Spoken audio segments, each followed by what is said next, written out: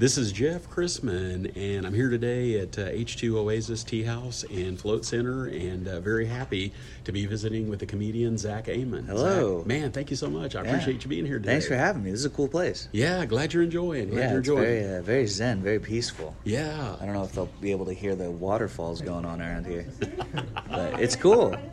Yeah, I love it. I've never been over here actually, like in this area. So. Oh, seriously? Yeah, it's kind of funny. I've lived in Tulsa forever, and I only like go to like my spots. Like I never really go out anywhere else. Yeah. But this is a cool spot. I like it. Yeah, it just happened kind of. It was almost very serendipitous. When I moved back here, I guess it's been almost 4 years ago.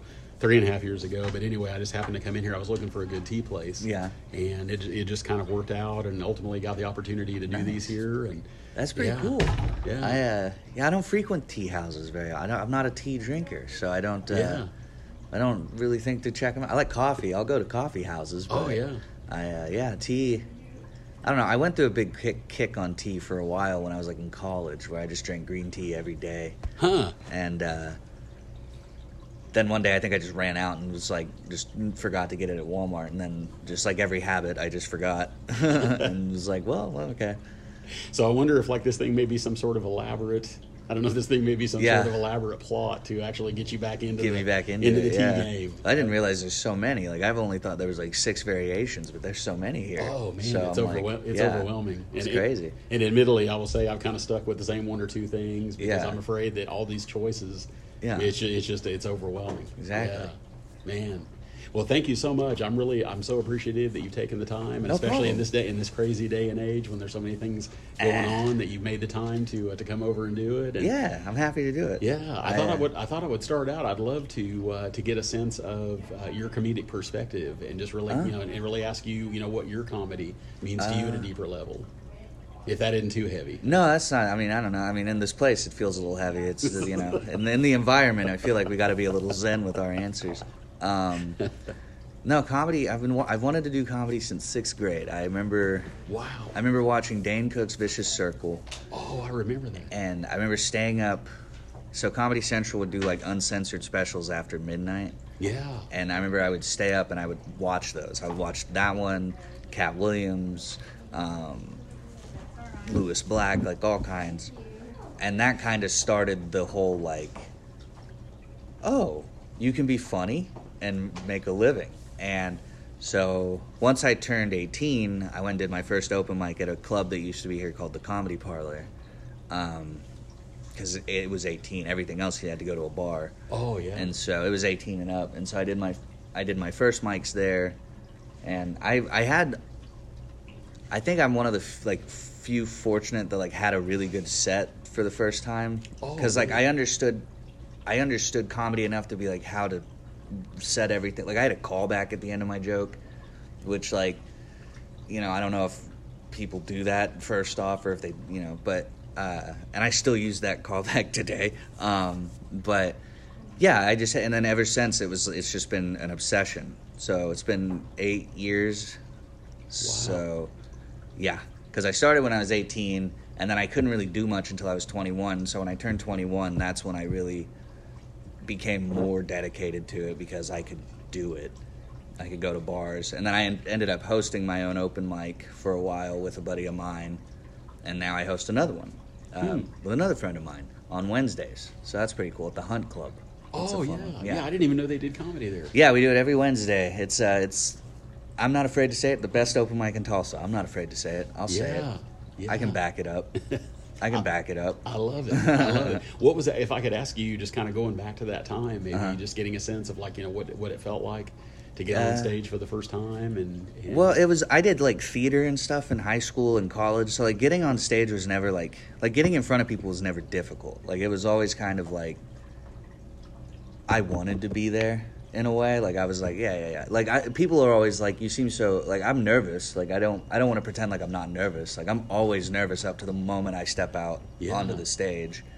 Because like, I mean, it was that way in high school and theater, and even now, like even doing this for so long, I still get those pre-game nerves where like, I'm like, oh man, because everything's different. You never know. Everybody's different with what they like, and crowds are different, and you might be off one day. But yeah, so I don't know. It's always just kind of been this like need of attention because maybe I didn't get enough of it. I don't know. I love it. Yeah. And I was going to ask you too, just as the longer that you've done this, I've always been, of course, having not being a comedian, never having done this, I always thought it would be interesting. I just, for whatever reason, have never been moved to try it. But there's something, and I think this is maybe from looking at this from a Zen approach or an in the moment approach. Does time ever? I'm curious if the longer you've done this, does time slow down to a certain degree in terms of feeling out the crowd? Yeah, and feeling out the. I've definitely gotten to a point now where like I'm okay with like sitting in the silence a little bit. Like I'm not trying to actively just be punch anymore. Ooh, thank you so much. Appreciate it. And then, do you want me to send? Oh, perfect. That's great. Yeah. Thank you so much. Really appreciate it. Let me know if I can get you anything else. Certainly. Oh, thank you. Thank you. What was I talking about? Lost track. As far as sitting in this, you were talking about sitting in the silence and feeling like, before, like you like early on, like in comedy, and I mean, bombing is a part of comedy. Like I still bomb today. You early on in comedy when you bomb, it's just demoralizing. You're just like, oh my god, like I'm not funny. Like what am I doing? This is stupid. I hate myself. This is dumb. I'm gonna walk into 169. Like I can't do this. And then you kind of like. You kind of just go, okay, I bombed. What did I do wrong? You start to look at it kind of like, I always hate the thing that it's like, people are always like, it's never the audience, but I'm like, some audiences just suck. Like, that's just the truth. Like, some audiences are just bad. Like, that's just, and it's like a lot of it, I've performed and done a killer set like myself to just bad audiences. Yeah. People, and it's not like it's like the people that like smile, but they don't laugh. Like, that's just... You're just, it's like, just let it out. Like, I see it in you. Like, let it out.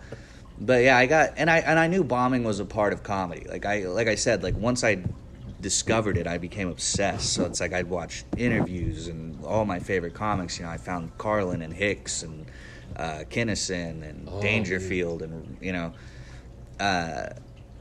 and then I was like, oh, okay. And then you learn, and it's like, okay, but this is a part of. And then like with podcasting, I've listened to all of my favorite comics podcasts, and they talk about even bombing today. They're like, went and did a huge show, bombed, Oh, wow. And I'm like, that kind of adds that.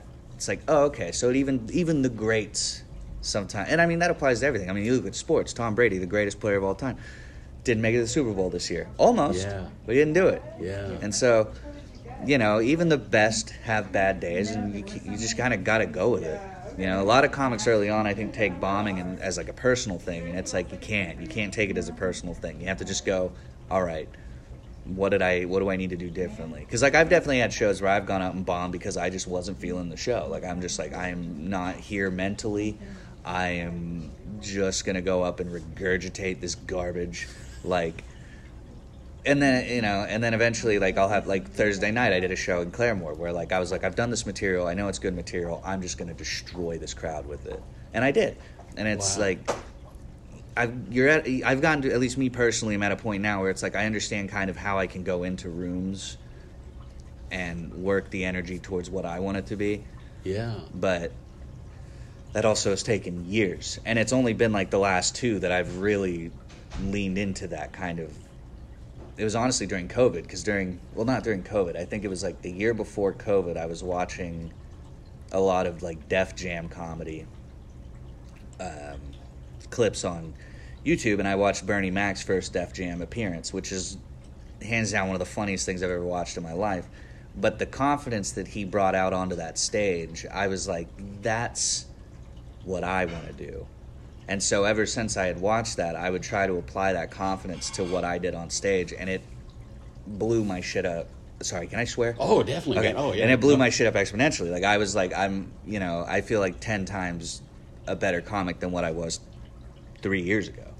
Like, even, 3 years ago, people were like, you're good at this. But, like, where I'm at now, people are like, you're really good at this now. Like, and that's kind of nice. And a lot of it, I think, I just attributed to being like, do Bernie Mac. Be Bernie Mac on stage. Kind of a thing. So, I don't know. Every comic will answer that differently, probably, but that's kind of. I've hit a point now where it's like, I am funny.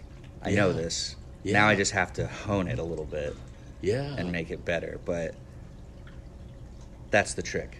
Yeah. Is it something about owning it in a different way, or just having when you talk about that different energy, or are you determining what is it working out? It is Okay. very good. That's very good. Very good. Yeah, green tea with honey, very yummy. Hey, that's good, man. Yeah. That's good. Sorry to interrupt your question. Oh no, this is perfect. It's all part of it. Man. Yeah. It's all part of it. But in terms of that's what I find so interesting. I've never heard a comedian speak about this before. In other words, you deciding, what energy. Yeah, you kind of. It's interesting to me. And I don't know if every comic's like this, but like I've always. I mean, I know I take a lot of inspiration from comics that I like. Like I have found myself on stage sometimes imitating comics that I like and how I deliver the jokes, and I'm like, okay, I got to figure out how to not do that. I got to figure out how to kind of be me.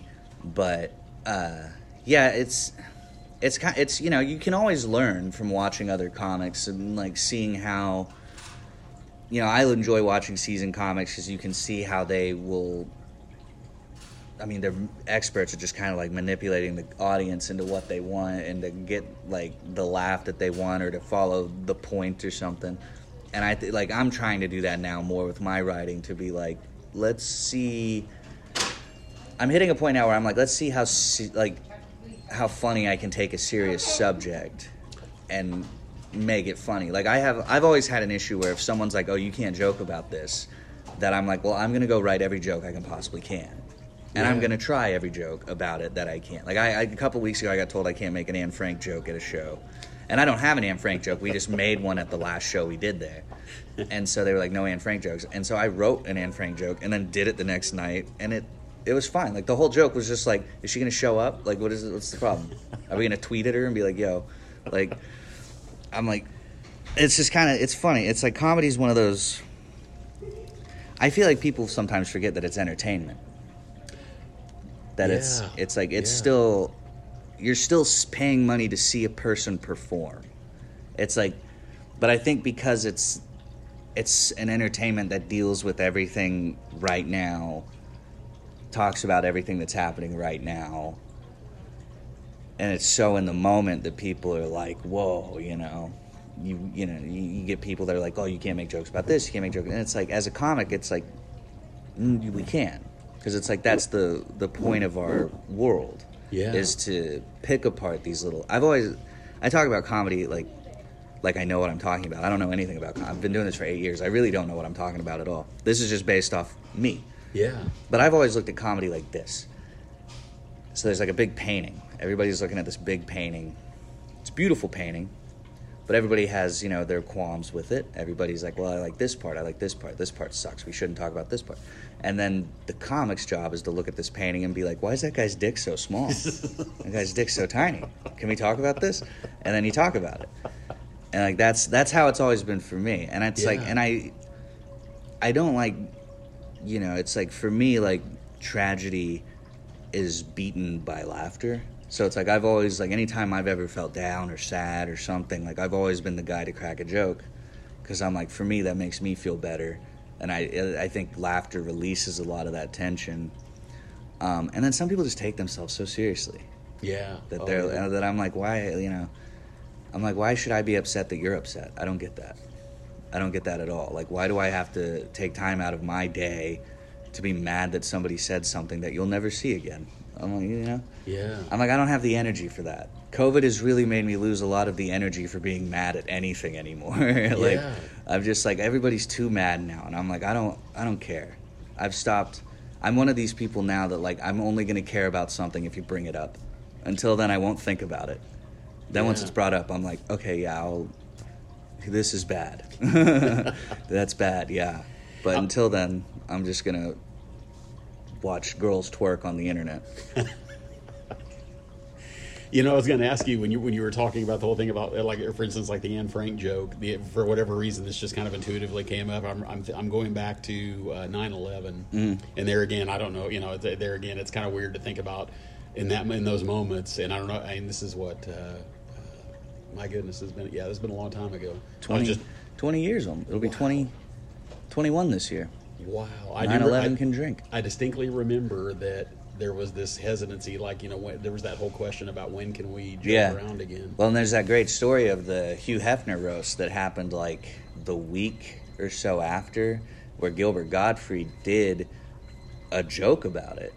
Oh man! And it's considered one of the greatest a great moment in comedy, because like the audience wasn't for it. Oh. And so what Gilbert did is he jumped into this joke called the Aristocrats, which is the Aristocrats is this joke that is known amongst all comedians. There's a whole documentary about it. I actually saw Yeah. that, but I didn't connect it with that situation. And so Gilbert's considered, like, that is considered one of the greatest moments of it being told, because it was followed by, like, because he followed such a big bomb with it. And like the joke that he wrote wasn't bad. It was just the bad timing of the joke. Yeah. But then he saved it with that Aristocrats joke. So yeah, and again, it's like one of those things where it's like, okay, that tension is released now, because we're just laughing hysterically at the fact that he just told the filthiest joke ever told on television.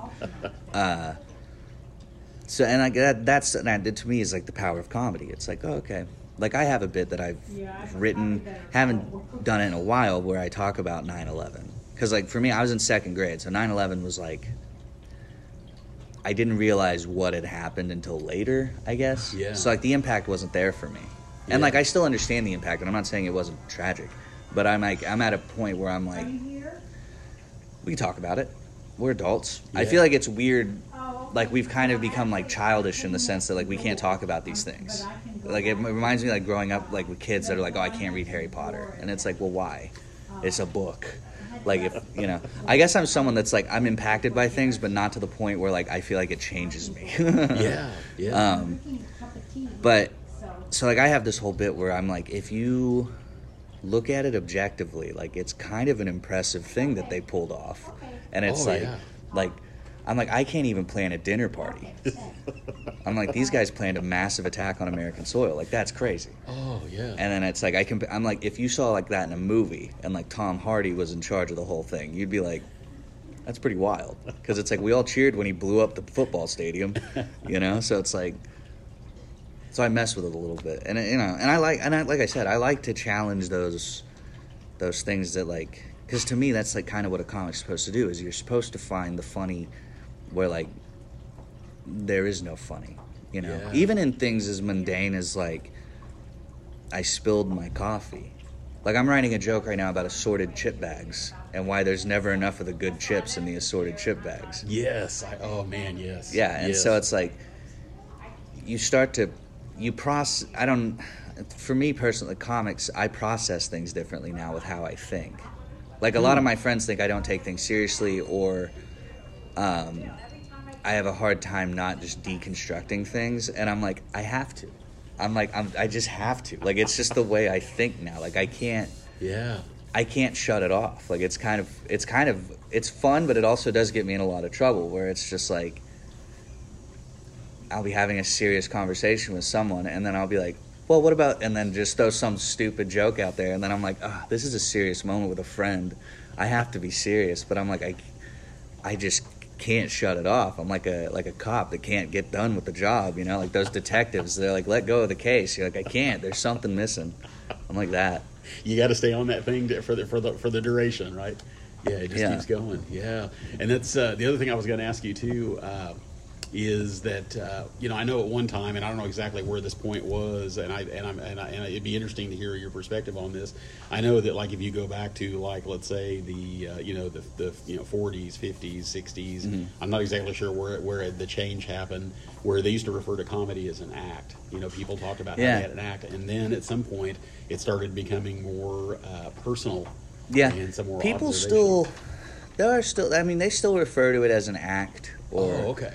But yeah, comedy definitely went from like when you look at like early comedy, it is very just jokey joke Yeah. to being more personal, more story oriented, especially nowadays. Like comedy nowadays, depending on who you watch, can call it comedy, is more like telling like funny stories about life, or like trying to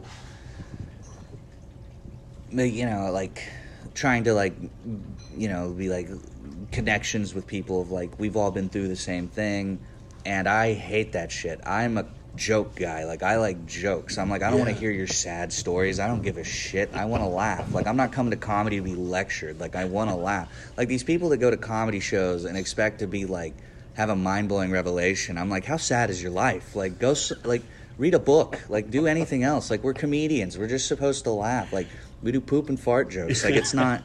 Like, you shouldn't be going to a comedian to figure out life advice. That's stupid. Is that like a TED? Would that be like a TED Talk almost? Yeah, it's like I'm like, and it's like there are comedians that are great like Tom Segura is an amazing storyteller comic, like phenomenal. And but it's like he still has those elements of jokiness in there. Yeah. And it's like, I just don't like being beaten over the head when I want to laugh, Yeah. And it feels like a lot today is like people just want to make a point. People want to be poignant, and I'm like, just be funny. That's all it takes. Like, just be funny. There's a reason, like, a lot of, like, these big-name underground comics have all these followers, and it's, like, it's because they're funny, and that's all it takes. That's all it takes to be a good comic, is to just be funny. No one wants to hear your bullshit. No one wants to hear your bullshit. I'm sorry. No one wants to hear your bullshit. Just be funny. Like, that's always been my thing. It's what I tell all the new comics that come into town, or, like, that come up and, like, start working in Tulsa. I'm like, just be funny. Figure out how to be funny. And then throw your bullshit in there. But until then, because I used to be one of those guys that threw my bullshit into it, and I realized that I wasn't being funny. I was ranting. And I was like, I don't like to be that guy, so I'm going to just step away from it. Now, I will take serious things and talk about it and be funny with it, because I like to do that. But at the same time, I'm like, I'm not going to go into some diatribe about why it's a problem for me, because who cares? I'm like, I'm just trying to make you laugh. You'll understand if I have a problem if I'm making fun of it, I love that, and I was going to ask too. And this is because I'm somewhat older and somewhat out of touch. Although, I guess that's just one of those things. But in terms of like all the stuff, now all the political correctness and all of the the political correctness just exists on like Twitter, like okay. Like, you do run into people who get offended at jokes that, like, I've had that happen, and it's like, you just kind of go, oh, okay, I'm sorry about that, didn't mean to offend you, like, didn't know, this is just my material. And usually they're pretty cool with that. But for the most part, audiences just want to laugh and have a good time. Like, if they, they let you know if they don't like it by not laughing. Like, that's the best way to do it. But, yeah, it's like the woke culture stuff, like, really only exists on Twitter. And a lot of the time, it's like the anger is just so misguided. It's so, like, you're not looking at the right thing. Like, you're not mad about the right thing. Like, I did a joke, actually, at this open mic where I talk about how America doesn't have real issues if our biggest issue is a podcaster. Like, if Joe Rogan's our biggest issue, how bad is it here in America for real? Yeah. And there was a girl there who was a comic that was, like, shaking her head at me the whole time, like, no, you're wrong. And I'm like, but am I? I'm like, other countries, people get their head cut off because they believe in a different religion. I'm like, we're mad because a podcaster exists, Yes. And it's like, and these people that are mad at Joe Rogan don't understand it, why they're mad. They just go, oh, the people are telling me to be mad because he said this in a clip. And it's like, you can cut anybody into a clip and make them sound like a complete asshole. Oh, yeah. It's like, it just happens. And it's like, you just have to do... I hate saying it, but like when people are like, do the research, but the research is always confirmation bias. So it's like, what does it even matter? Yeah. That's enough of that, though. Yeah. The other thing I was going to ask you too, and this is coming up in the moment. I don't know if it's a fair question or not. I've always wondered about who decides. Does the audience decide what is funny? I mean, I realize they. Yeah, the audience. I mean, the audience ultimately decides what's funny. Yeah. Because like I've written a lot of stuff where I'm like, this is so funny to me. And then I go do it, and then I'm like, oh no, this is just funny to me. Like, this isn't funny to anybody. Nobody knows anything about what I'm talking about right now. I'm talking about the Power Rangers in a room full of 70-year-olds. No one knows what I'm talking about. But yeah, and it's like, one thing I learned is like, it's you do find ways to take things about yourself and make them funny. But yeah, it ultimately comes down to the audience. Like, the audience is the ultimate answer on if your stuff is funny or not. Because, like, comics will laugh at stuff. Like, I always laugh at a lot of stuff, and people are always like, oh, thanks for laughing. And it's like, for me, though, I laugh at weird times, because, like, I'm someone who, like, can see where I see the setups, and then I start thinking about where you can take it. And so it starts to make me laugh thinking about, oh, what if he did this? What if he did this? What if he did this? And then they'll say their punchline, and I'll be like, oh, that was actually funny, and I'll laugh. But yeah, audiences ultimately, like when people talk about cancel culture, it's like the audience is the one who does it. Like if the audience doesn't like you, they let you know. Like there's nothing like weirder than just being in a quiet room when you're delivering some material that like you know has done well. You know, like I've done shows where like I'll take the material somewhere and it'll crush. And then I'll take it somewhere else. Nothing. Interesting. Yeah, and it's again, it's one of those things where it's like you don't want to blame the audience, you don't want to blame, you kind of want to put it on you, but at the same time, like in your head, you're like, I did it the exact same. What did I do different? You know, and it's like I said, every audience is different. I've never had an audience that has been the same, for the most part. You kind of get the same vibes from a lot of the audiences you perform for. Like I performed a lot in Missouri and like Arkansas and like here obviously. So it's like you kind of, especially here, like I know the type of audiences I'm coming to. Like if I'm performing in BA, someone's going to get offended at something I say. See, that's what I was going to ask you. I read somewhere something about this, about in terms of like, you know, certain place, like maybe South Tulsa. Yeah, like South Tulsa is a nightmare to perform in, but it is fun. Like it is fun. It's just because, and a lot of it is because we perform at bars and stuff like that, or restaurants, and it's like a lot of these people, like I had a buddy one time get upset at this group of people who were like talking during the show, and I was like, buddy, you have to remember, they're not here for us. I'm like, these people are. I'm like, perform for these people, make these people laugh, because they're listening, they're watching. I was like, that table of 4 could give a shit about what's happening over here. They do not care. They're hammered. Yeah. They're touching each other. Like they are gonna go to a hotel after this. Like these aren't people you want to pay attention. Like, you know. And so I'm like, you just have to kind of deal with it. And I mean, in every crowd, you know, like Midtown crowds. Like I perform a lot of Midtown. Midtown crowds are fun, but there are a lot of like wokier people. But again, it's like I don't think they understand that like comedy has, I think they believe that comedy is like ill intent when you make jokes about things you're not supposed to, and it's like, no, that's never the case. I'm like, you can tell when someone's being serious. Like I always, I'm a quarter Japanese, and I grew up in Cushing, and like I got, like my friends would pick on me for being Japanese. Like I would get all the jokes, you know, but I could tell like, oh, you're just messing with me. You're my buddies. I get it. But then there were those kids that would say things to me that I'm like, oh, you actually really don't like me for this. And it's like, and so I learned that like there is a difference of coming from a place of funny and coming from a place of hate. And it is very, very different. Yeah. And I don't think people who like, I don't think some people understand that. They just think, oh, you said a word that I don't like that I consider racist, you're racist. And it's like, no. It's like I've had friends call me gook. Like, wow. But I know they're my friends because I can call them the worst things I can call them. But I know that they don't mean it. Whereas, like, I remember in high school, a kid said something to me that I was like, oh, I'm not going to be alone with you because you might hurt me just because of this. This is a very weird thing. Granted, I was a shit talker and I would, like, jaw at him a little bit, but, like, that was like a majority of what like everything he was saying, and a lot of it I was like, oh, he's probably just mad. Can't hate him for that. He's mad. He's a mad guy. People say mad shit when they're mad. But that's when I learned that I was like, oh, okay, there is a slight difference. And I mean, I have friends that are like black friends that have kind of like corroborated, like said the same thing. They're like, yeah, like I have a buddy who grew up in a small town in Oklahoma, and he was like, it's the same kind of thing. He's like, I had friends make racist jokes, and he's like, but I knew who they were my friends. He's like, no matter what, they have my back. Yeah. And he's like, and then you have those kids that would never. And I was like, yeah, exactly. I'm like, you just have to figure it. It's like, you know, you learn, kind of. You know, people are just complex. They're weird. They're complex, but they're not. Yeah, I was going to ask you too. Is there something to it about listening? I mean, I realize when you're up on stage, I mean, I realize you're ultimately, the focus is on you, and so you're delivering something. Yeah, you definitely. But as far as the listening aspect, I was curious if there's anything there, just in terms of, is it something about listening to? I mean, even though the audience may not be saying anything back to you, that is there some aspect of this of you're listening or paying attention to? Yeah, you kind of. Depending on where you are, you can see them, and like that.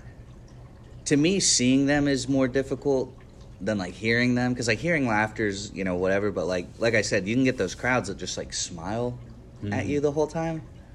Like they don't laugh, they do like the, you know, they like the smile and the head nod, and that's unsettling to watch when you're on stage. Like you know, and it's like you kind of like you can hear the laughs, but then the laughs start sounding really far away, you know, kind of a thing. Like you just start kind of feeling in a tunnel. Yeah. And you're kind of like, okay, what do I, you know, you got to kind of bring it back. Because once you get like that big uproarious laugh, you're like, okay, we're back in it. But if you don't get it, like I always talk about, like if you don't get that first big laugh right off the bat, it's tough to kind of come back into it, you know, like to kind of bring that back. So, yeah, you definitely want to listen. You definitely want to, especially like if you're watching the other comics up there, like if you're not the first comic or something you watch, and you can kind of see like, okay, they like this stuff, they don't like this stuff, you know, they're not into the you know, super racy material, you know, they don't like the, you know, COVID material, like you know, you kind of have to adjust it a little bit. Like I always like to, like I have some jokes that are quite filthy, so I always like to be like, do you guys want a joke, like a dirty one? Like I'll throw a dirty joke at you. Like I'm like, because like there are some audiences that I'm like, I don't know if I should, like I did it in Missouri for an audience of like, and like there was a lot of older people in the crowd, like probably 60, 70-year-olds, and I'm like, there's no way they're gonna like this joke, you know. And the whole bit is just like, it's just a filthy bit, and it's about coming in a girl's face, and how I think it's disrespectful.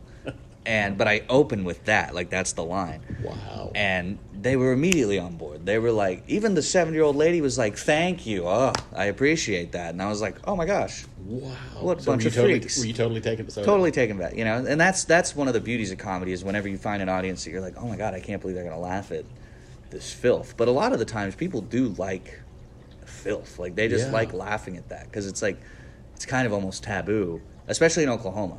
Like Oklahoma is a very taboo place when it comes to like sexual jokes and you know, that kind of stuff. So whenever it hits hard, and they love it. Wow. Yeah. Is there almost some form? Is it almost like a form of release in a way? Is it a kinda little like, bit. Is yeah. it kind of like you're calling out the elephant in the room, so to speak? Mm-hmm. Yeah, it's just kind of like, I mean, everybody does it, so it's like I don't know why we, and I mean, it's like everybody and everything on this planet does it. I don't know why. Everything fucks, like everything does, like even plants, trees, everything. It's not the same, but it happens. Yes, and what the big hang up is. Yeah, exactly. Yeah. Oh, so, man. And you know, and it's like growing up in Oklahoma, you have like, I've had a lot of stuff that like I can make fun of and pick apart, especially because Oklahoma is just such an odd state in general of how everything runs. But like, you know, making fun, like I like to talk about like religion, because like religion's so big here and prominent, and like, you know, I make jokes about religion and like stuff like that, and like just kind of like poke fun at the silliness of it, especially like the way people think about religion and stuff like that. Or like I talk about, you know, like the, you know, like I like talking about like, you know, just like darker subjects. Like I you know, a lot of people think I have like I'm a dark comic, and I'm like, I'm not a dark comic, but like I have jokes that have a little darkness to them. Yeah. Because it's kind of funny.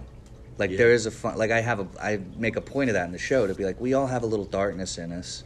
I think it's okay to let it out. Yeah. And it's like, and tonight we can do that. You know, I think that's the best part about comedy, is that comedy is a place for people to just, you know, all that bottled up energy you can just release, and you feel better. And that's the whole point of it. You know? Yeah. That's what I try to do, at least. Is it something about this that I get a sense that there, and there again, and maybe I'm going too far on this, but I get a sense that there's a sacred aspect of this, like there's the opportunity to bring people together if people are willing. Yeah, people. Yeah, and I'm open to being completely wrong about this, but I mean, I don't know. I think people have more fun when they laugh together, especially whenever it's like I enjoy performing for crowds where it's like a bunch of different types of people with different beliefs and like ideas on life, because like to me, I'm like, you should be laughing together. There's so much of this, like, I know there's a lot of division, but like the division right now is so like us versus them. Yeah. Like it's very like one side's evil, one side's good, and vice versa. And it's like, well, we can't think of it like that. We have to all go, we're all shitty, let's figure out to get better, you know, let's figure that out. Because, like, that's how, you know, it's like if we're going to have a two-party system, the two-party system has to work together. It can't be a constant, you're evil, you're, you know, we're good, you're bad. Like, it can't be that. And so that's what I, like, try to do with comedy is, like, you know, because I'm very much middle of the road. Like, I'm someone that's, like I said, the comic brain makes me stay here. Because I'm like, if I go too far to one side, I'm unhinged or I'm woke, and I don't want to be either. Yeah. I want to be an unhinged woke person. Oh, yeah. Like, I love that. Like, I just want to be, you know, it's like, I understand why everyone's upset, but it's like, you also got to kind of stay grounded here a little bit, you know? Like, I've had a joke for years where I'm like, like-minded people were brought together by social media. And if there's one thing we have learned, is that like-minded people should not meet at all. Interesting. They should separate and spread their ideas. Because I'm like, because all we've done is create a bubble culture. Yeah. And then that bubble gets burst, and then that's when shit hits the fan. The world's ending. Oh my God. It's all over. You know, and I had that epiphany with a buddy of mine. We did a show in Missouri, and he was like, we were watching the headliner, and the whole time he was like, why the fuck do these people like this guy? He's not even funny. Like, he's not. And I was like, no, dude. He is funny. I'm like, look at where we are. We're in Missouri. Bumfuck, Missouri. In an auto salvage yard. Like, these people like him. I'm like, we live in Tulsa. I'm like, Tulsa is a liberal bubble. I'm like, just go to my hometown an hour away. And you're not going to get the same type of people. I'm like, it is what it is. I'm like, Tulsa's just a little liberal bubble, and we've all become accustomed to that, and we're surprised whenever, nobody's like Tulsa? It's like, and they shouldn't have to be, you know? And it's just one of those things. It's like, people are different, people are complex. They shouldn't be confined into this one little box, because then it's like, everything becomes one-dimensional. You know, you're racist, you're anti-Semitic, and it's like, that's such a one-dimensional thing. It's like, that can't be the case for everybody. That can't be the case for everybody, because it's like, if everybody's racist, everybody's racist. Like, that's just, you know, right? Like, that. Yeah. It makes no sense to me. I'm like, you just have to, it's like, you gotta, it's like, people are complicated. Not everybody's just one thing. Everybody's something else. Everybody's feelings change about something constantly. I'm upset about something in the morning, and then by the end of the day, I'm like, is it that bad? Is genocide bad? No, I'm just kidding. That's great. You know what? It's weird because I was going to say to you, I'm so glad you brought this up because I grew up in a time when there was only. It's so weird to think about. There was like three TV networks and then plus PBS, and everybody was watching this. Pretty much there weren't these. Before the internet, there wasn't all this. Fractionation of media. And it's just so weird to think at some point, and there again, I don't want to even take seriously my belief that somehow people were more on the same page, but it definitely feels different now. Yeah, and I mean, I think a lot of it is like, I think Anchorman 2 actually had a really good point on this about the 24-hour news cycle and how it's like when you're just kind of beaten over the head with it constantly, and then everything kind of, because I mean, once everything started fracturing off, you had like Fox News and then CNN, and now you have like news corporations that aren't even tied to the mainstream media, and like people doing reporting from like all sorts of things. So there's reporting from all over, and a lot of the reporting is headline grabs. Like, there's no real substance to stories. It's headline. Like, there was a story about Dave Chappelle that came out recently where he like shut down this affordable housing thing because he was threatening to pull his business out. And everyone's like, Dave Chappelle's a piece of shit, just a millionaire. And I'm like, well, if you read the article, a majority of the people in the town didn't want the development. Even two of the people were like, it's not a good plan. Like, it hasn't been followed through. Like, a lot of the people, I was like, Chappelle is just famous. And he has the leverage. And I was like, and you guys don't want to care about that because you go, oh, he's stopping something I think is cool. Oh, yeah. And it goes, I think affordable housing's good, even if it would fuck up a lot of this shit. Yeah. It doesn't matter. If someone was like, let's put affordable housing in the middle of the highway, there would be people here that's like, that's a good fucking idea. It's affordable housing. It's affordable housing. People need that. And it's like, yeah, but it's going to cut a lot of fucking people off, Wow. And it's so, it's like people just want to be. A lot of today, and this is why I've kind of stepped out of it, is that like people. It's like if you're not mad about something, you're not you're not doing it right. And it's like no, it's like you got to be mad about things that are genuinely things to be mad about. It's like there are things to be mad about in America, like institutional racism. The cop situation needs to be fixed. Like there is that. But I'm like, but Joe Rogan talking on his podcast is not something to be upset about. That's not national news. Dave Chappelle being like, hey, don't build this housing development is not national news. Kylie Jenner and Travis Scott having a baby is not national news. Like, that's gossip. Yeah. And it's like, let's focus on, like, real things, Like, Russia's possibly going to go to war here soon, That's a real threat to everything. We need to talk about that. Yeah. But instead, we want to be like Joe Rogan. And I'm like, who cares? And I feel like it's everywhere. It's just everywhere I've turned. It's just like it's being talked about constantly. I'm like, it's a distraction. And then it's like, if you look into it, like I said, you follow the money, everything comes back to the government. But it's just kind of, it's one of those things where it's like, you don't understand, like these people that go after him. I'm like, I have a friend that's like, Joe Rogan's, ugh. And I'm like, do you ever listen to him at all? And she's like, no, I don't have to. I already know. And I'm like, listen to him. I'm like, just listen to him. I was like, I never really, like, I like Joe Rogan. He's a comic, so, like, I like comics. Yeah. And, like, I would listen, like, I don't watch his show religiously. I'll listen if he has, like, comics on that I like and stuff like that. Like, But the whole time I'm watching it, I'm like, he's literally a comic. I'm like, he says more problematic shit on episodes with comics than he ever does with scientists.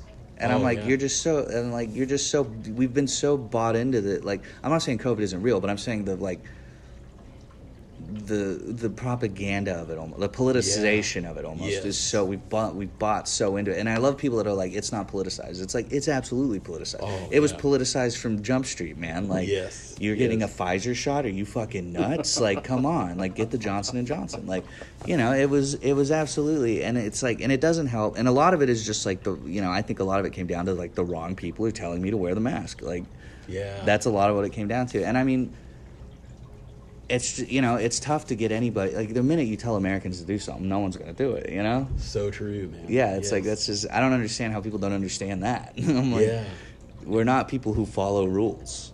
And I mean, I'm guilty of that. Now, for me personally, I did everything, I got the vax, I got the double.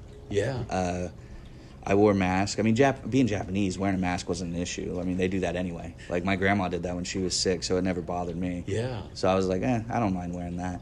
But it, like, I still worked the whole time. I still dealt with people who were like, oh, pussy, you're wearing a mask, Like, I had people, like, call our bank and complain that our lobby was closed. And, like, it's like, and a lot of it is just people want to complain.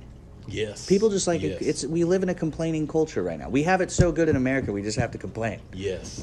Yes. And I love saying that because people are like, we don't have it good in America. And I'm like, we have it pretty good because there's a reason people still come here. Like, there's a reason people still travel here. Like, it's not like it's so bad that people aren't like, we're not going to America. You know? It's like there's still a lot of that opportunity here. I'm like, the problem is that it's like, we just don't know where to focus our anger. And a lot of it is just losers being like, I don't want to pick myself up, so I'm going to blame everybody else. Because I used to be that way. I was very much that way. I'm like, and I'm still kind of that way, where I'm like, the world's against me. And then I'm like, just go to the store. Like, the world's not against you, Zach. No, the world doesn't even know you exist. The world doesn't even care. It's like nobody, So that's one thing about COVID. That, like I told you earlier, like, COVID killed a lot of my anxiety about the world because I was someone that had to have control of everything. And now I was like, I have control of nothing. So I just kind of let all of that go. And now I don't sweat things as much anymore. Like, it's become, I kind of feel like a little bit like I'm in that movie Office Space, but like I'm still dialed in a little bit. Oh my gosh, I haven't thought about that in a long time, man. And I was going to ask you too. We were talking a little bit before this, just in terms of like as far as your experiences doing comedy during the pandemic and what this has been like. And I didn't know if there's been any kind of aha moments with that, just or anything that's changed your perspective on the scene or just on your own experience? I'll say since COVID, the Tulsa scene has really gotten a lot better. It's grown a lot. We've got a lot more shows, a lot more mics, and a lot of it is just because, we became supportive. We were all looking out for each other, not trying to be like, you're out and about, you're a murderer. And it's like, no, I'm not. Yeah. I'm like, am I a murderer when I go to work? No.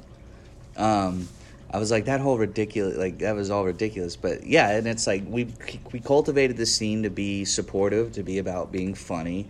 We're trying to branch out, and we have great relationships with like the OKC scene, the Arkansas scene,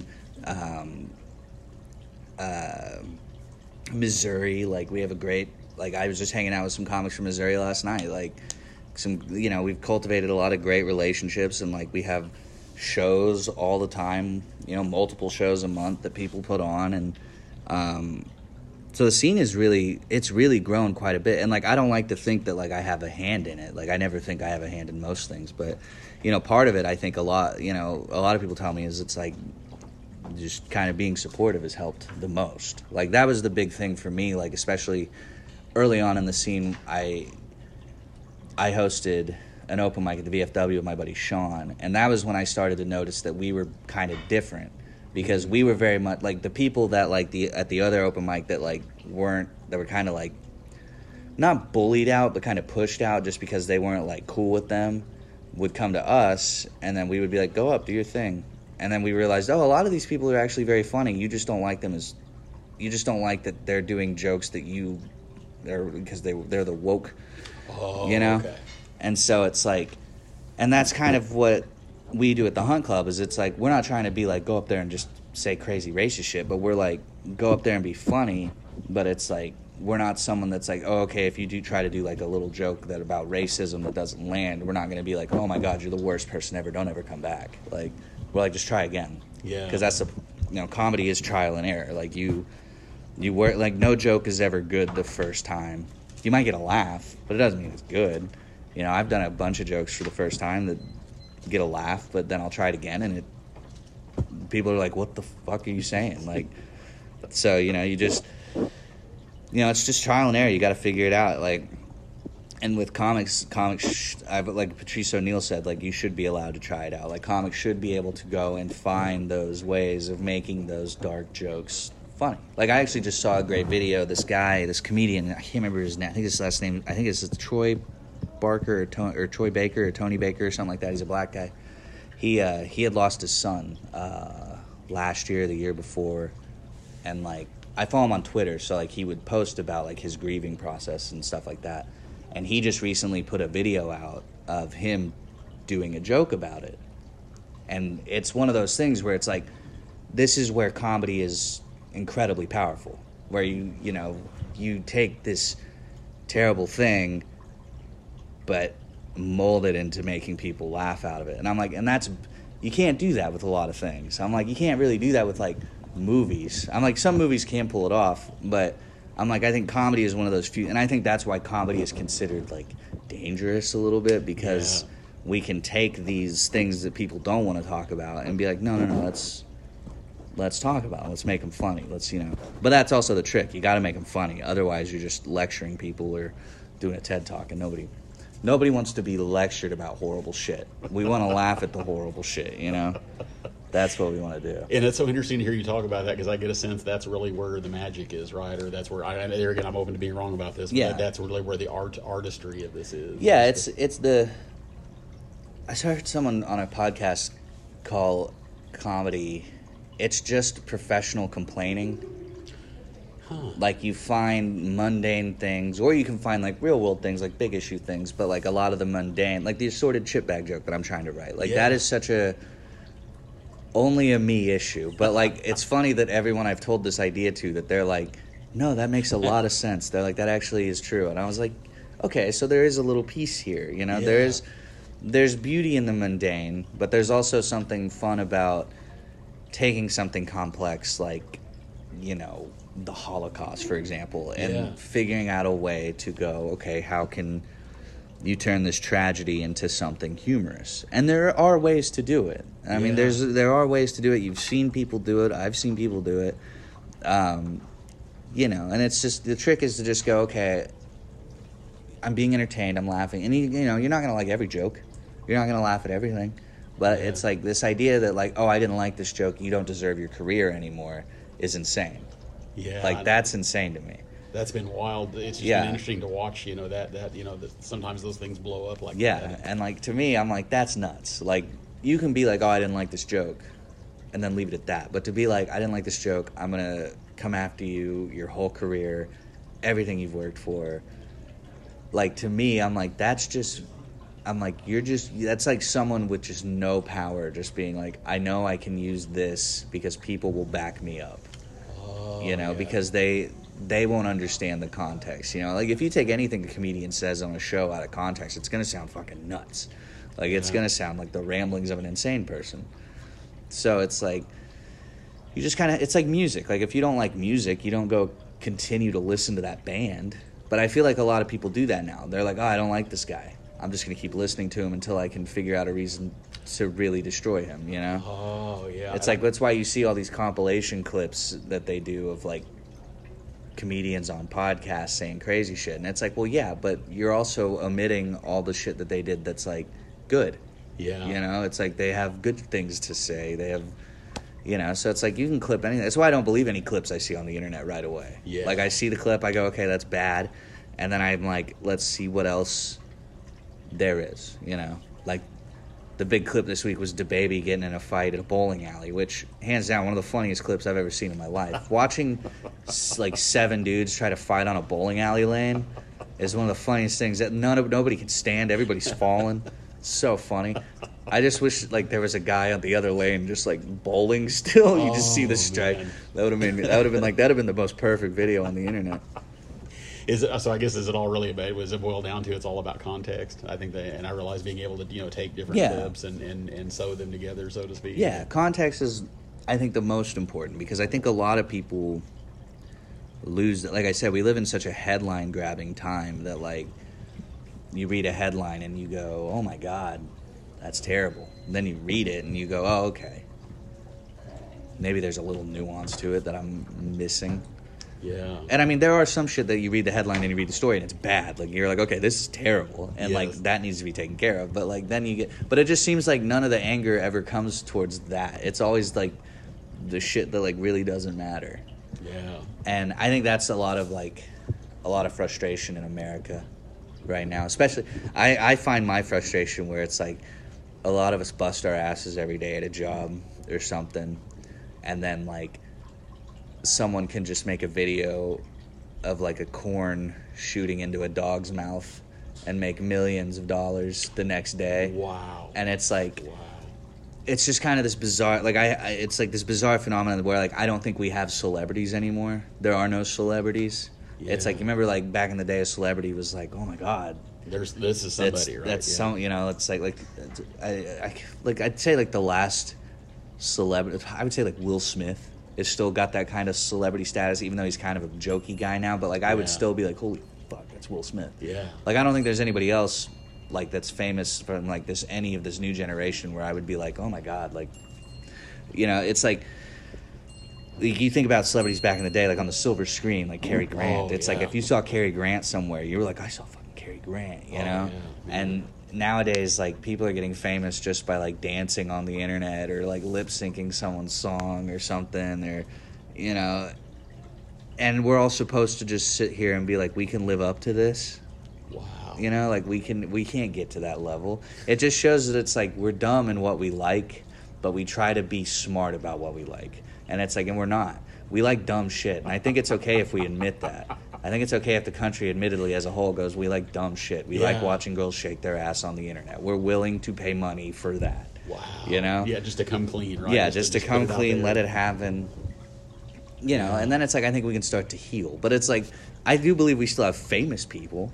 Because, I mean, these people that get big off the internet, they're famous. You know, we still have famous people. And it's, you know, it's weird now that, like, you can just, like, text, like, tweet at a celebrity and be like, tell me happy birthday. And it'll either make your life or you'll kill yourself if you don't get that happy birthday. Like, it's like, Wow. there's some people live by that, and that's it. Like, to me, it's like, it's kind of pathetic a little bit. Like, it's a little, like, I'll tweet at celebrities sometimes just as, like, jokes, but, like, I'm not like, yo, tell my son that he's cute. Like, I'm like, that's just sad. Like, that's weird to be like, I want fucking Luke Skywalker to tell my kid that he's a Jedi. I'm like, shut up. Let Luke Skywalker do his thing. Like, just enjoy him fictionally, not real. He's not a real person. Wow. Yeah, he's not real. He's a character. Mark Hamill's real. You can say, what up, Mark Hamill. Yeah. But I'm like, it's just weird to me. Yeah. You know, and it's like, I don't know. I think it's because I grew up at the rise of Twitter and all of that, and I can't, you know, I went along with it, and now I've hit a point where I'm like, I just don't know what I'm doing anymore. You know? Wow. And like, I find it is kind of funny. Like, I'm like, oh, I want to delete Twitter, but I just can't bring myself to do it. It's weird. It's very much like an addiction, and I'm just like, I'll sit there with the delete account button, and I'm just like, can I do it? Can I do it? Can I do it? Then I just go and like smoke a whole pack of cigarettes and calm down. And I really respect you for talking about this, man. Just that whole thing about, you know, just the what's the word I'm trying to use here? Just the draw that has, right? Yeah. Or the habituation. Yeah, I love talking about comedy. I love talking about the world because I actually have no idea how anything is going. This is just based off what I see. Yeah. You know, I have no, you know, anybody that wants to ask me about anything important about the world, I'm like, I don't know. I don't know. I really don't know what's going on with Russia and the Ukraine. I just know there's some tension there, and I don't want to see it go anywhere else. Like, I just kind of want to see it dissipate. Yeah. But, you know, it's like, as a comic, I have to pay attention kind of to the world and this, you know, what we do every day and what everybody's upset about. And I try to be semi-topical, but I've gotten to a point now where, like, I just kind of want to talk about me. Stuff that I like, stuff that I dislike, stuff that I find annoying, you know, stuff like that. Like, there's a lot I do a lot of material about the internet just because I've grown up with it. I'm fascinated by the internet. I think the internet is one of the coolest things. Oh, yeah. It's an incredible detriment to society as a whole, but, like, it does have some amazing, beautiful things that come out of it, which I think they overlap the badness of the internet. Yeah. Like, the internet has taught us that, like, talent is universal. Like, there are talented people all over the world, all over the country.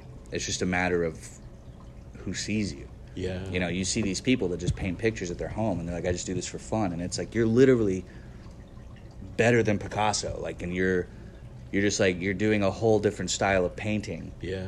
But you're just like, I do it for fun. And I'm like, and it's like, and I know you shouldn't have to do it for money, but I'm saying the fact that this person who's so talented, that's beyond, you know, even people who are famous in town, like with this kind of stuff, are just like hidden away from the world. You know, it's kind of an interesting thing until like they put out a video and go viral or something. But it's like, you see all these, you know, like just incredible talented people like doing insane experiments, doing paintings with buckets falling, and you know, you just see all this crazy insane talent, and you're like, why the fuck is Logan Paul famous? You know? Wow. You're like, why? Like, how do these? You know, it's like we kind of make the wrong people famous. We've made the wrong people famous. Is it because the people decide ultimately? I think the people ultimately decide, yes, but I also think it's a matter of how we push things. Oh, okay. Because I got a feeling there's definitely an art to that. In terms of how that's Because out there. Sorry, I cut you off there. I read this whole thing about so like in America, like people who go viral on like TikTok or like dancers, you know, stuff like that. It's very rare that you see like something like cool or scientific going crazy like viral, whereas like you look at China and it's like the things that go viral there are like engineers,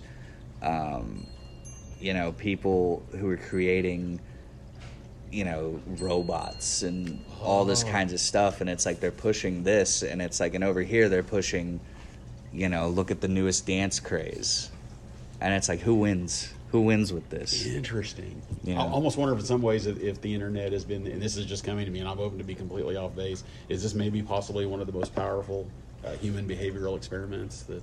Oh, the internet, yeah. The internet is bizarre. Like, I had a buddy who on Twitter kind of came after me for something I said on there.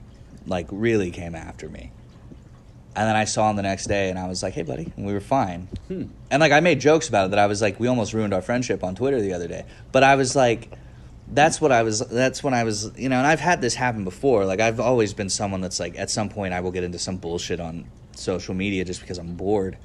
And it's not real to me, so I just go out and do some stupid shit on there occasionally. Yeah. And you realize that it's like people are brave when they don't have to say anything to you face to face. Yeah. So it's like, that's why people say like heinous shit on the internet. That's why like people will put something up and they're like, I'm so proud of this, and someone will be like, you're dog shit. And it's like, and they do that because A, they can get away with it. You can't do anything. And B, a lot of it is like they're probably sad too, jealous. You know, there's a lot of different, because I mean, I've found myself doing that. I never comment. I just think it. I'm not someone who likes to comment, but I think it. I'm like, oh, this person's stupid. Yeah. And then I'll be like, well, I think you're just jealous that like you're scared of heights. And I'm like, yeah, I guess I am scared of heights. I would never jump out of a plane. Like, you know, it's I think a lot of that, and like, I mean, it's just like you have that freedom to just be the biggest asshole ever. Because the worst thing that's gonna happen is like you get blocked. Yeah. It doesn't really affect your personal life. I mean, depending on what you say, it could, because I mean that happened, you know, especially early in COVID, whenever people were like saying shit, they were sending all their shit to their job, you know.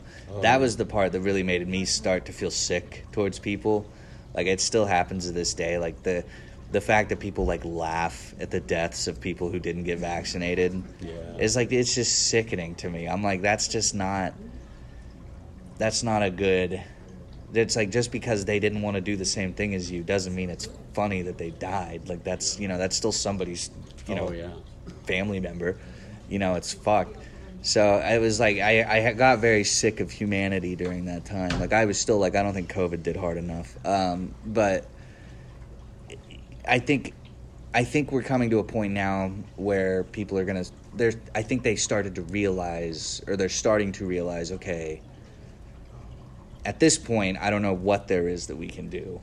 Yeah. I mean, really. And I mean, everything about it. I mean, as someone I've always believed COVID was real, but I've always been a skeptic about how everything around it has worked. Yes. Like, I've always been, like, everything that was considered a conspiracy theory is now becoming actual fact. Yeah. You know?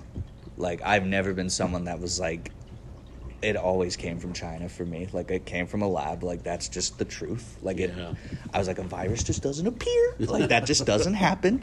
That was made in a lab. I'm someone that's like, it was made to shut down the Hong Kong protests, but then it got out of hand. Wow.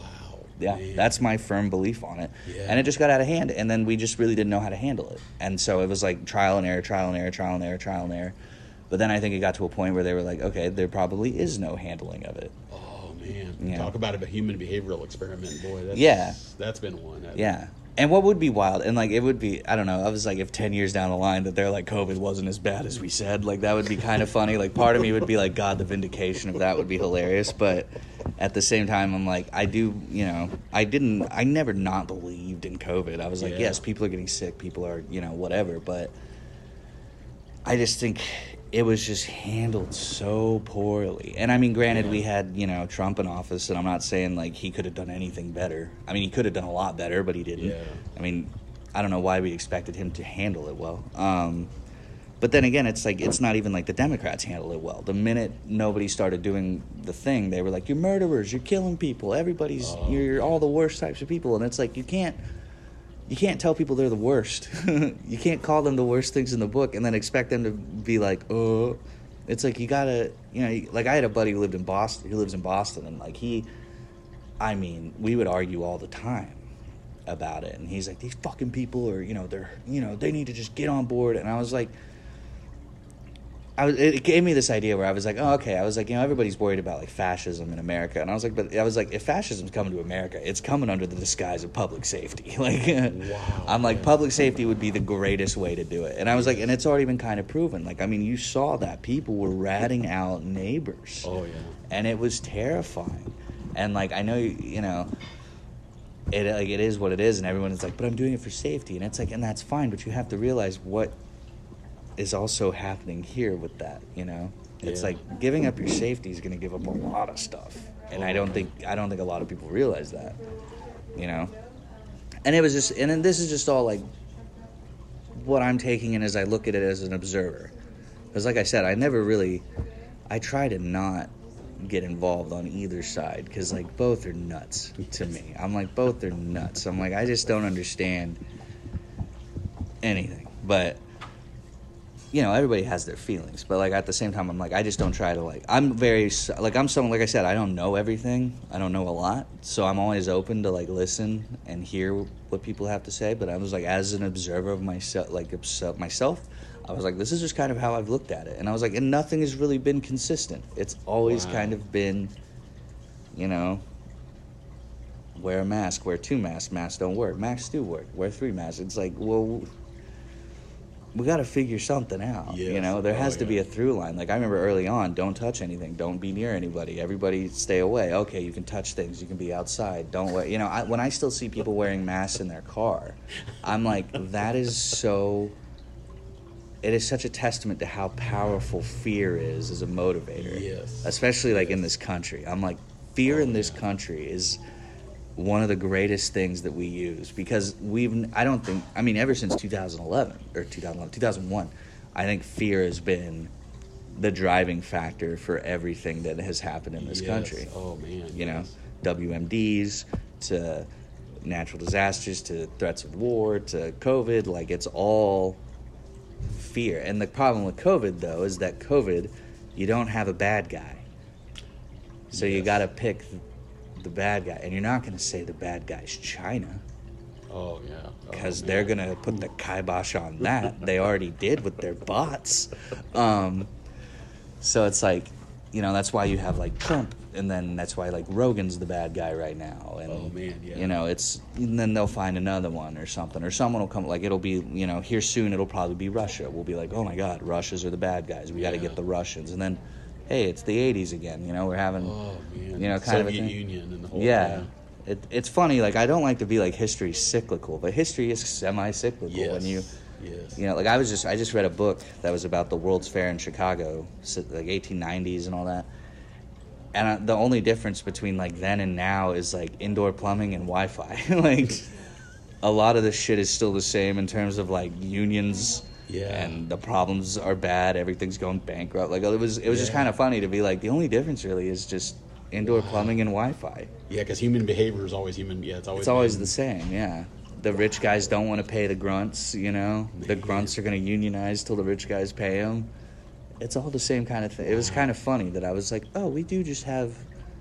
It's the same shit. A few more amenities. Yeah, it's just a few more things. Yeah. Wow. Yeah, it was just kind of a fascinating thing, and it's like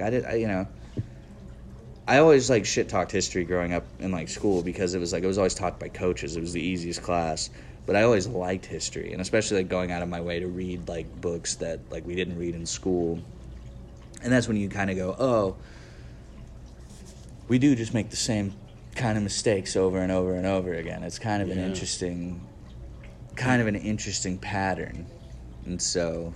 There doesn't seem to be too much learning about learning from, and I'm saying that myself included. I'm certainly guilty of that. Like it's kind of funny. Like it is cyclical, because everybody's like, oh, there's going to be another civil war, you know. And I'm like, there can't be another civil war. There won't be. Yeah. I'm like, there won't be, because here's why. One side's too fat, and the other side's too scared to hurt the other people's feelings. So there won't be another civil war. Like that's just the truth. That's great, man. It is what it is. If there is, it's going to be online. It's going to be like a social media split, like something like that, like Facebook versus everybody. I don't know, but it'll be fought in the metaverse. There'll be a civil war fought in the metaverse. That's the way to do it. Yes. I think war should just become a video game. Wow. War should just be, every country has some players. They have a tournament once a year called War. Whoever wins gets bragging rights till the next tournament. Yes. Because that's all they want. You got to have a winner and you got to have a loser. Yeah. Right? Yeah. You just take all the money that you use for your military, apply it to the game. And then what would be cool is you could have like Mario as a general. Like you could have cool shit in there. Yeah. And then just once a year, it would make a fun competition between the entire world. Yes. To be like, let's have a world war tournament. It makes me think of the old song from the 60s, "The revolution will not be televised." I get the sense that this one would need to be televised. Oh. Or not televised, but it would be, on the internet. Yeah. Yeah. I'm like, I don't know. It is just kind of funny. Like, everything is kind of cyclical. Like, everybody right now is like, oh my gosh, you hear these people that talk about, like, we're at the fall of the American Empire if you compare it to Rome and all that stuff. And I was like, yeah, but we can read about Rome. Yes. We can look at what Rome did and go, okay, well, what did they do that we shouldn't? Yeah. We won't, but we could. Yes. And I'm like, but nobody wants to do that because we just want to be like, we just enjoy. I think there's something enjoyable about the doom and gloom of everything. I think people enjoy. Yeah. They just really enjoy being upset because they're just like, if I'm not upset, then something's wrong. Like, I have to be upset, and it's like, stop. Like, just stop being upset. Like, it's not hard. You just have to realize that a lot of the problems that you can't deal with, don't deal with them. You know? Yeah. Like, I'm not going to change Dave Chappelle's mind. I'm not going to do that. Like, I'm not going to cure COVID. I'm not going to change, I'm just going to worry about, like, like, I got in a car wreck. That's a problem I can worry about right now, Yeah. Like, it's like, that's something that I can fix. I'm like, everything else, I'm just here, Man. And as we're coming to a conclusion, I was going to ask you, I mean, is this ultimately why you keep doing this? I mean, is this that, and I think I enjoy torturing myself. There's something. No, I honor that though, man. Yeah. I mean, No, I love it. It's one of the few things I feel confident in saying that I'm good at. Which I don't have a lot of things that I'm good at, so that's one of the reasons why I've stuck with it so much, is that it's like I'm good at it, and people have told me I'm good at it, and so I'm going to just try to keep getting better at it, because, I mean, I have no discernible skills other than, I can crack an egg, just about that. So, yeah, I'm gonna stick with it as much as I can. Like, it's the dream. Yeah. And do you find in some ways it helps you? Is there? I mean, this may be a silly question. Does it help you process some the complexities of the world? And just it helps me. It helps me when I find myself getting worked up about something to be like, hold on, think about it, and like I don't like to say rational, but think of it like, everybody reacts so emotionally. Yeah. So, and I find myself doing that too, and then I'll sit there. And I'll go, okay, I'm reacting emotionally to this. Like the Dave Chappelle thing. Okay, I'm mad that these people are going after him. Let's go see what the deal is. I go look at it, and I'm like, oh, okay. I can see why. I'm like, it's shitty that he did that, but at the same time, it's like, there were a lot of people that didn't want it. So, it's kind of 50-50 here on, why I would be mad. And so, and it's like, it's just a lot of, I just try to step back and like try to be. Like, a lot of people think I struggle with emotion, and I'm like, yeah, a little bit, because I try to be logical.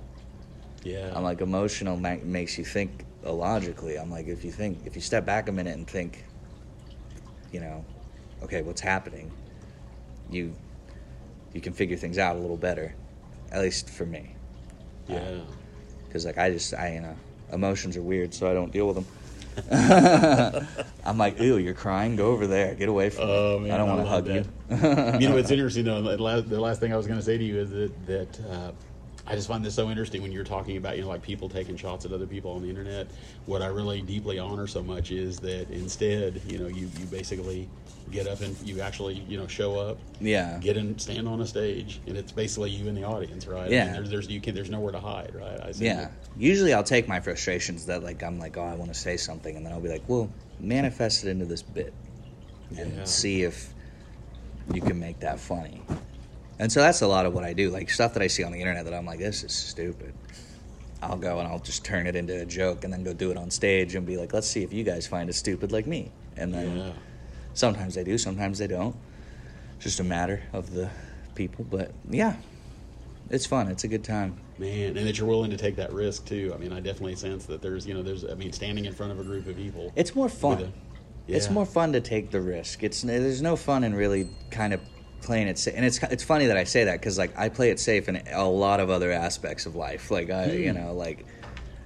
like I don't care, like I don't want, like I'm not, you're never gonna see me like skydiving or doing anything like that. Like I don't, I don't like to drive fast. Even if I had a sports car, I wouldn't drive fast. But like on stage, I will go up there and be like, all right, let's talk about something horrible, Man. and because like for me, it's like it's the riskiest thing I probably do. Yeah. Not a small thing either, man. Yeah. Yeah. And so I take all the like riskiness of my life, I guess, and just put it into this and be like, here you go. Because I don't do it like I'm scared of heights. I don't like going fast. I had a lot of like incidences growing up where like I dealt with a lot of stuff like that. So I just like didn't care to ever. I got heights out of the way early. Did a zip line when I was young. Didn't care to be up there anymore. Drove a car really fast once. Didn't ever want to do it again. Like Wow. I'm like rode on the back of the motorcycle when I was like 6. Never getting on a motorcycle again. Like Wow. it's just kind of one of those things where. Like in life, I'm just very low risk. Wow. Because I'm sitting here thinking to myself, I don't know what the statistic is. I wouldn't even want to try to guess it, but I'd have to think it would be surely more than, what is the majority? Like, I don't even remember what that's called. Like more than 50%. I mean, I would have to think, the majority of people, if you ask them, would you get up on a stage? Oh yeah, they wouldn't do And it. actually, and have to be funny and have to do the work of. I mean, just and getting take on stage, getting in front of people is just difficult in general. I remember in speech class in college, everybody would be like, man, I don't know if I could get in front of there. And I'm like, that's the easy part. Your speech is the hard part. I'm like, getting up there in front of people is easy. I'm like, but getting up there in front of people and then having to give a speech, the speech is the hard part. Because I'm like, your speech has to be good. Like, Yeah. if the speech, or it's decent. I'm like, if the speech isn't decent, then yeah, you're gonna have a bad time, And man. and that's what I try to tell comics. I'm like, listen, you're gonna bomb. It's gonna happen, but don't act like it's the end of the world. It's a part of the game. It just kind of happens, You can't, it's like, it is. I think what public speaking is the biggest fear. Like it's like that man. and spiders, like, and then death. And like people would rather die than do public speaking, which is fair. Oh man! And then to have to get up and actually be funny, and actually and have the audience immediately give you feedback and say, "This is funny. This isn't." Yeah. And at the same time, what's funny is like when you see someone who gets on stage, it's like too much on stage. You're like, ugh, I hate this person. You're like, you're too much. Calm down. Like that's why it's like comedy's fun because it's like we're all kind of, it's late at night. We're all there to have a good time. Yeah. You go see someone speak in the morning. They're trying to wake you up. You're like, Oh man, you're too whole loud. different thing, isn't it? Yeah, it's too loud. You just have those people that like look like they're having a good time on stage, and like that's fine. But like it's just sometimes it's just like you're having too much fun. Wow. Dial it back. I can't even imagine, man. I cannot even imagine. Yeah. Wow. It's really not that bad. I mean, like I said, I still get nervous. It's still nerve-wracking. Like I always get the shakes like an hour before the show, Wow. and then like right before I go on, I have those like heart's beating real fast, butterflies in the stomach, and then as soon as I step out, it all kind of dissipates until the first laugh. Once you get that first laugh, it all kind of goes away. Does that feel like that's forever sometimes? I mean, just the. Sometimes the first laugh doesn't hit till the end of the show. Oh man. Wow. And so you just got to kind of sit there and suffer. Wow. Is after a whole different thing for you, just in terms of what it feels like for you, like after the set, Yeah. in terms of let's say later that night, next day. Yeah, I'll sit on it and think about it. Like with the open mics, I record my sets, so like I'll sit down and I'll listen, and I'll go in and like find spots to like change or be like, oh, I should add this. Because a lot of the times what I'll do is I'll think of an idea, I'll just go and I'll try it and just kind of just talk and see if I can find something. Other times I'll actually write out punchlines. I'm like, okay, this could work, this could work, this could work, and then just do all the punchlines. But yeah, I don't know. It's a process. Yeah, Zach, thank you so much. Hey, man. no problem. I really honor your willingness to talk about all these things. Oh, I love talking about comedy. And just to show up and be here, man. Yeah, thank you for having me. This was Yeah, awesome. absolutely. I wasn't sure what to expect. I always, like I said, I come in and I told you this earlier. I like to come into podcasts not knowing at all what I'm walking into. Yeah. Because it's more fun. And I was going to tell you, actually, I wasn't sure either. I had a few ideas of some things, obviously, that I wanted to ask you about. But, I mean, other than that, I had literally no idea. And that's what the beautiful part is, that you were open to that. Well, I'm glad you had me. You can have me anytime. I'll Man, come thank back. you. Yeah. Absolutely. It was great.